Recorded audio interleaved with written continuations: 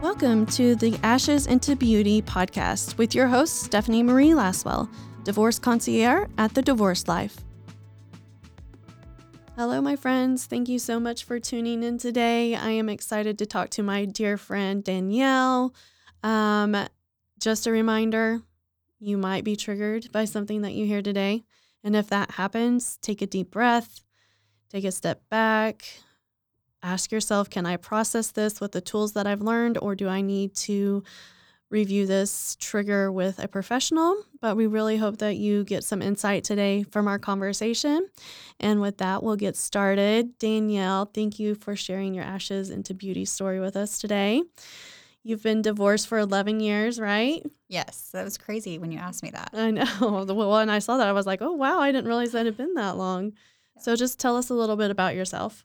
So I am Danielle Throckmorton, and I am a mom and a bonus mom, and I am a business strategist helping female entrepreneurs scale their businesses. I host luxury retreats, retreat for women, and I also own a event planning company. So multi-passionate entrepreneur. Yes, a girl after my own heart. And the retreats are amazing. We can talk about that another time, but I definitely would suggest that you look into going on retreat. It is life-changing for sure. And luxury, absolutely. I'm glad it brought us together. Yes, me too. So we're just going to dive in. And my favorite question to ask is, what were the ashes that came from your divorce? Oh, so the ashes that came from the divorce would be really learning who I am outside of that. Like, it really challenged me to do a lot of inner work, healing work, be open to what brings me joy. So I would say the beauty that came from it really was just being able to kind of create my own identity outside of being someone's partner. Right. So I think, and it challenged me to explore business ownership and things. As a single mom, I had to have schedules that worked for me. And so really there's been a lot of beauty that has evolved and revealed itself over a decade. But yeah, I think it's mostly just figuring out who I was alone. Right. Without that role, without that title of wife. Yes. Yes. What would you say some of the biggest obstacles that you had to face coming out of your divorce were? Well, at the time of getting a divorce, in the immediate separation, it would have been going from two incomes, right, financial, to one. That was a big shock for me. I also was a stay-at-home mom for a year, so getting back into employment. So again, that kind of leads back to financial, but also like the embarrassment was really, really hard. Where we live, obviously. I grew up Southern Baptist, and that's a big part of this journey for me. It was really a lot of church hurt, things that came from that. And so I think that was just that part of it really hit home. Yeah, that shame. Yeah, just everyone asking questions or almost just being right. I was a young mom, so I got pregnant. I found out I was pregnant my junior year of high school on winter break. And so being a young mom and everyone kind of assuming that was going to happen anyways, it was almost like proving the statistics right. And that was embarrassing as well, because that wasn't my intention when we got married. So how did you kind of overcome that embarrassment and that shame that you were feeling? Was that something that you were able to get support through, or were there resources? How did you go through that journey to get over that obstacle? I feel like it was more rare. I ended up, we can kind of get there, but I worked in divorce for 7 years after that. So I've seen this evolution of like what you're creating didn't really exist. And also because I was young in the divorce realm, I didn't have people who were going through a similar journey, so it felt really isolating. And at the time too, like I don't really feel like therapy was talked about like we talk about it now, right? Like it was only if there's like this major breakdown and crisis of which you had to then own to go to therapy, and now it's more like who doesn't go to therapy. Right. So resources, I mean, obviously I had an attorney, an amazing attorney. We attempted mediation, some different resources like that was available to me, but I didn't really feel like I had a tribe of people who understood Yeah. what I was going through. So more so in evolution now, it's taken me longer, I think, to heal than it would have if I would have had those resources. And so when you ask me that question, I think of like, it's been a journey. Yeah. Yeah. Longer than you expected, I assume. Yes. And I think it comes in waves. I think we think that we're doing okay. And then something happens where your kiddo asks, like, why is your name different than mine? Mm-hmm. Yeah. Or parents kind of, oh, wait, I didn't realize you were her mom. Like, just like little things like that where you're like kind of grieving that family. Or like when you're a single mom and you're doing these things and you realize like it would have been so much better. So you think Right. The picture that you had of a family isn't there. And so that was a long answer, but yeah, that mourning process is brutal, and you don't always understand why it keeps hitting you in the face over and over and over again, and it can come back years later and surprise you. That I don't think anybody really understands that process of what it looks like to mourn, because it's almost like each stage that your kid goes through, you're mourning something new. Oh yeah, for sure. Yeah. And I think as you move on with your life, if you choose a partner too, that when you almost feel guilty for mourning it, but I almost mourn it more for my child than I do for myself. Right. Like it has not been an easy journey for her to have separated parents. Right. Yeah. Let's go back to, you mentioned like you didn't really have a tribe, and that's something that I hear a lot of, is that people feel isolated. You mentioned the isolation too. So my question is, like, as family members, as community members, how can we best support the divorcee as they're going through their divorce process? Asking how you can support them. So many times we assume that how we want to receive support is how we should give it. Like that's what they're needing. But I've learned through grief in general, not just with divorce, is that some people don't want to talk about it. Some people want to be asked. Some people want you to come just sit on the couch and watch movies with them. Right. Some of them want to go out and have fun because they haven't experienced that in a while being in a marriage. So I think it's asking, how can I support you? And I didn't have a tribe to be able to say, hey, I see you. I know what you're struggling with, because I was so young that people were not in the same season that was around. But I felt like even my close family members, they just kind of acted like it wasn't happening. And that's happened with a lot of different variations of grief. And I think it's like, sometimes I want to talk about it. Right. So I think the key there was, how can I support you right now? Yeah. And don't be afraid to bring it up. It's not a taboo subject. And we need that support when we're going through that. We need a tribe to help us get through those situations. Not only do we need it, but also if we have children, they need some extra loving during this time. So that leads to my next question, is how can we support kiddos that are experiencing their parents going through divorce? It changes with the seasons, because I've done this from her being just a little over a year old to now 13. And giving them patience is the biggest thing. They don't even know, how to really respond. They don't know how to explain the emotions that they're feeling. And so I think it's just trying to understand that if they're having an episode or they're struggling going to see the other parent, doesn't always mean that it's like a red flag. It could just be like they don't really, at that age, like the frontal cortex of our brain isn't even able to comprehend or express how we're feeling. And so I think it's patience. And supporting them is being open to giving them an outlet. Their friends don't know how to process it. So if they're only talking to their tribe, they're not equipped. Right.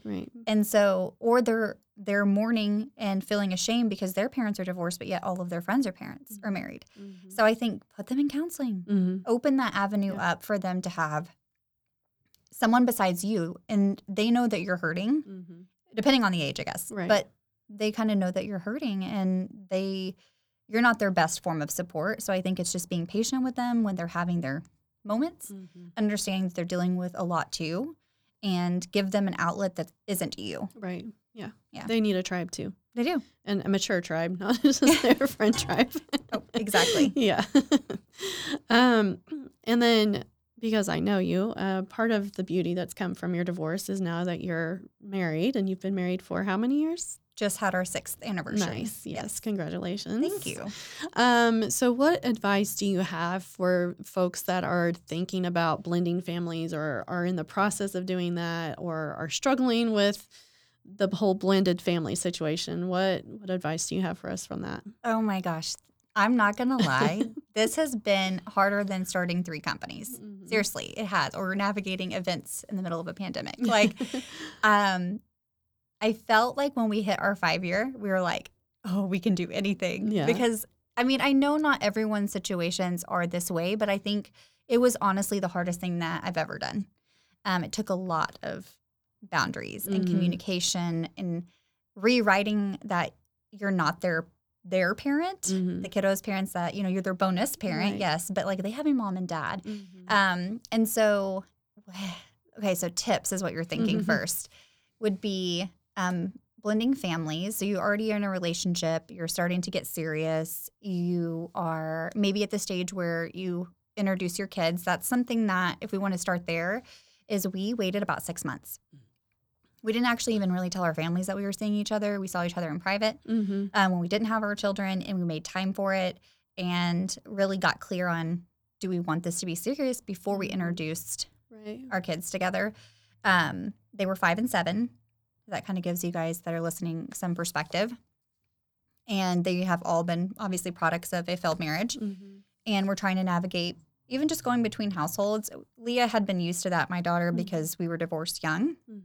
But at that time, about 5, is when she started visiting her dad on a regular basis. And so she was going through some change at that time. And then they were going between mom and dad. They'd only been separated for about a year. And so I think it's just being clear with your partner, your expectations if you move forward, of like how you're going to show up as a stepdad or a stepmom, and not just assuming that they're going to step in as this like hero parent that your spouse failed in. I think we have like this, like they're not a good dad just because they weren't a good husband, and that's not always the case. Right. And so for me, it was knowing what my expectations were for Preston and communicating it, and vice versa. We didn't do all of this right at the beginning, so we still had to learn to navigate it. But also like discipline beyond just the age group that they're in. Like, what are our rules going to look like? Right. Like, are we going to let them have, when are they going to start dating? I mean, just like weird things, like just seeing how you are as parents and how you can be on the same page rather than doing that in front of the kids. So take it slow, communicate, set expectations of how you want the other parent to show up for your children, and love each other through it. Date, go on dates. Remember why you got married. Yeah, that's for sure. I mean, I give that advice all the time. Like, you have to make your marriage a priority, whether you're a second marriage or first marriage. You have to do regular date nights. It's like the law. Yeah, we're not just parents. We're also someone's wife, partner, friend, daughter. Like, we get so wrapped up in that because we love being parents. But at the end of the day, like, in order for them to learn what a healthy marriage and relationship looks like, we have to lead. Right, exactly. Yeah. So tell us about dating. Like, what did you learn in your dating experiences post-divorce? So another tip I want to give you guys, because I just thought about it and it's relevant to this, is give yourself some time between.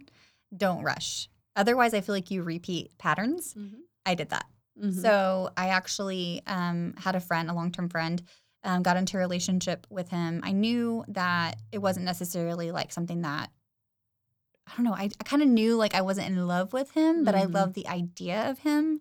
And I loved how he showed up for Leah, and it just felt like a really good support system during that season of my life. But I would say give yourself time. Dating is, by giving yourself the time, you have a chance to identify, what do I want in a partner?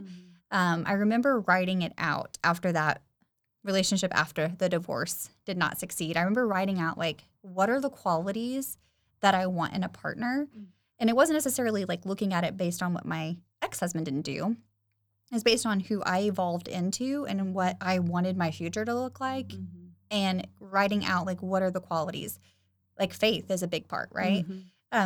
my relationship I had after he wasn't a man of faith. Mm-hmm. That is a huge thing for me. Mm-hmm. And it may not be to the listeners, Right. but like that's a huge barrier between how you show up in life, how you Right. celebrate your holidays. Right. Like those are like huge things that you're just not thinking about. Mm-hmm. And so communication, conversation, and get clear on how do I want to spend the rest of my life and with who. Mm-hmm. And I think it's okay to be picky. Yeah. And I'm fortunate to have never had to like do the mingle and Mm-hmm. I don't even know what they're called. So I've never had to go that route, Mm-hmm. but I've heard that it is rough. Yeah. And so be safe. That would be my other tip. Yeah. But I would just have expectations. Don't be like so ridiculous that you shut yourself off to, I mean, everyone has their flaws, but I think if you know what your core values are Right. and what you want to represent in your life, then that's what you look for in a partner. Yeah, for sure. Sorry about that. So, what is the biggest thing that you would like for our listeners to take away today? Okay, so in they're navigating divorce, the biggest thing to take away is don't try to do it alone. Yeah. You don't have to. Mm-hmm. Like now, you don't have to. You have Stephanie. You have people that if you're willing to look for the help, it exists. There's so many more tools out there now. And so that would be my tip is to also, I'm going to say, get empowered around being an independent person. So many times we lose that identity and we rely on our partner. And so one of the things I love that you do is help empower around like the financial aspects. Like there's so many times when I worked for my divorce attorney for 7 years afterwards. And I learned like watching women and men both coming in and like having no idea what their finances were like or how to pay bills or what was even due or just empower yourself to not repeat the old patterns by educating yourself and getting support. And I think that's where financial support, education, therapy, being able to kind of rewrite the way that we did things in the past and be okay with having like this. You don't want to be so independent that you can't have a support in the future, but I think it is important to really empower yourself as an individual to be a better partner. Right. Yeah, for sure. And I would add on to that, like, this isn't your mom's divorce. This isn't your brother, your boss's, your landlord's divorce. This is your divorce, and you are the captain of your divorce. And so you typically know the answers that are right inside of you, and sometimes you need help uncovering those. But at the end of the day, you need to make those decisions that you're going to be proud that you handled your divorce in a way that is going to leave a positive divorce legacy and not a negative one, something that you need more healing from because of how you did handle your divorce. And so you're going to get a lot of advice from all different kinds of places most of the time. People are going to want to give their opinions because that's what we like to do, right? Yep. But really go inside and look inside. And I think you mentioned journaling and getting help from other professionals to uncover what you already know is the best decision for yourself inside. I think that's a great point. To end on that is you saying that, okay, I mentioned journaling is a great outlet, getting the counseling and all of that, but it's also knowing kind of what you want the journey to look like and being open to like working in the legal realm is also like, if you know that you really have this idea of how you want to resolve the process, making sure that you have counsel that aligns with that, that you have mediators and people that can support you, because going through that battle, and I've been through that many times even since, just custody issues, things like that, is like making sure that you're not fueling the fire unnecessarily and that you're really looking at like, how do I, as a person of integrity, want to end this chapter and start a new beginning? So I think that journaling too is an outlet. We bottle everything up and then we explode. And I've seen clients that I had worked with in that situation where they're like, that wasn't me. Yeah. Like, that's not how I normally respond because we're heightened. It's emotional. Our heart's broken. Our kids are upset. We're embarrassed. And so it's like that outlets that you give yourself allow you to show up as that person of integrity within the character that you want and not like show yourself. Right. And then that is then just adding to the pain and Right. embarrassment. Yeah. Yeah. Good people often behave poorly in divorce situations. But when you have a team around you that can help guide you and help you stay on track and help remind you of what the legacy is that you want to lead, then there's a much greater chance that that's the legacy that you're going to leave and not one that you're embarrassed from. And that's huge, especially when we have children, right? Like leaving that healthy divorce legacy is just going to help them be able to heal and transition and recover from the divorce. Even yourself, like you'll just have an easier recovery time.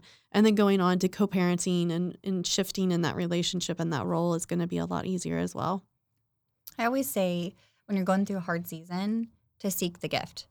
Mm-hmm. Because if I look back at all of the pivotal moments in my life, some are good and some are really, really hard. Mm-hmm. I always find that it leads to something beautiful. Mm-hmm. And so even when we're in the thick of it, you just think this is the worst thing ever and it's never going to get better. Mm-hmm. But it depends on how you approach it. If Right. you say, I'm going to take this and make myself stronger from it, I'm going to learn from it. Now I'm married to the love of my life. Yeah. You know, we've been together 8 years. We're building a great family together. Like it's an opportunity to be a gift, even when it doesn't feel like it. So like I usually will say, okay, this is really crappy.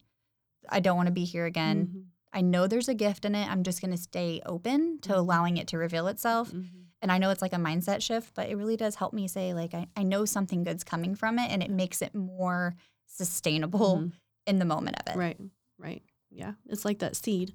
Like the seed is planted in the dark, deep, wet soil way underneath, but it needs that sunlight, and it just takes time before that seed pops up in its beautiful flower.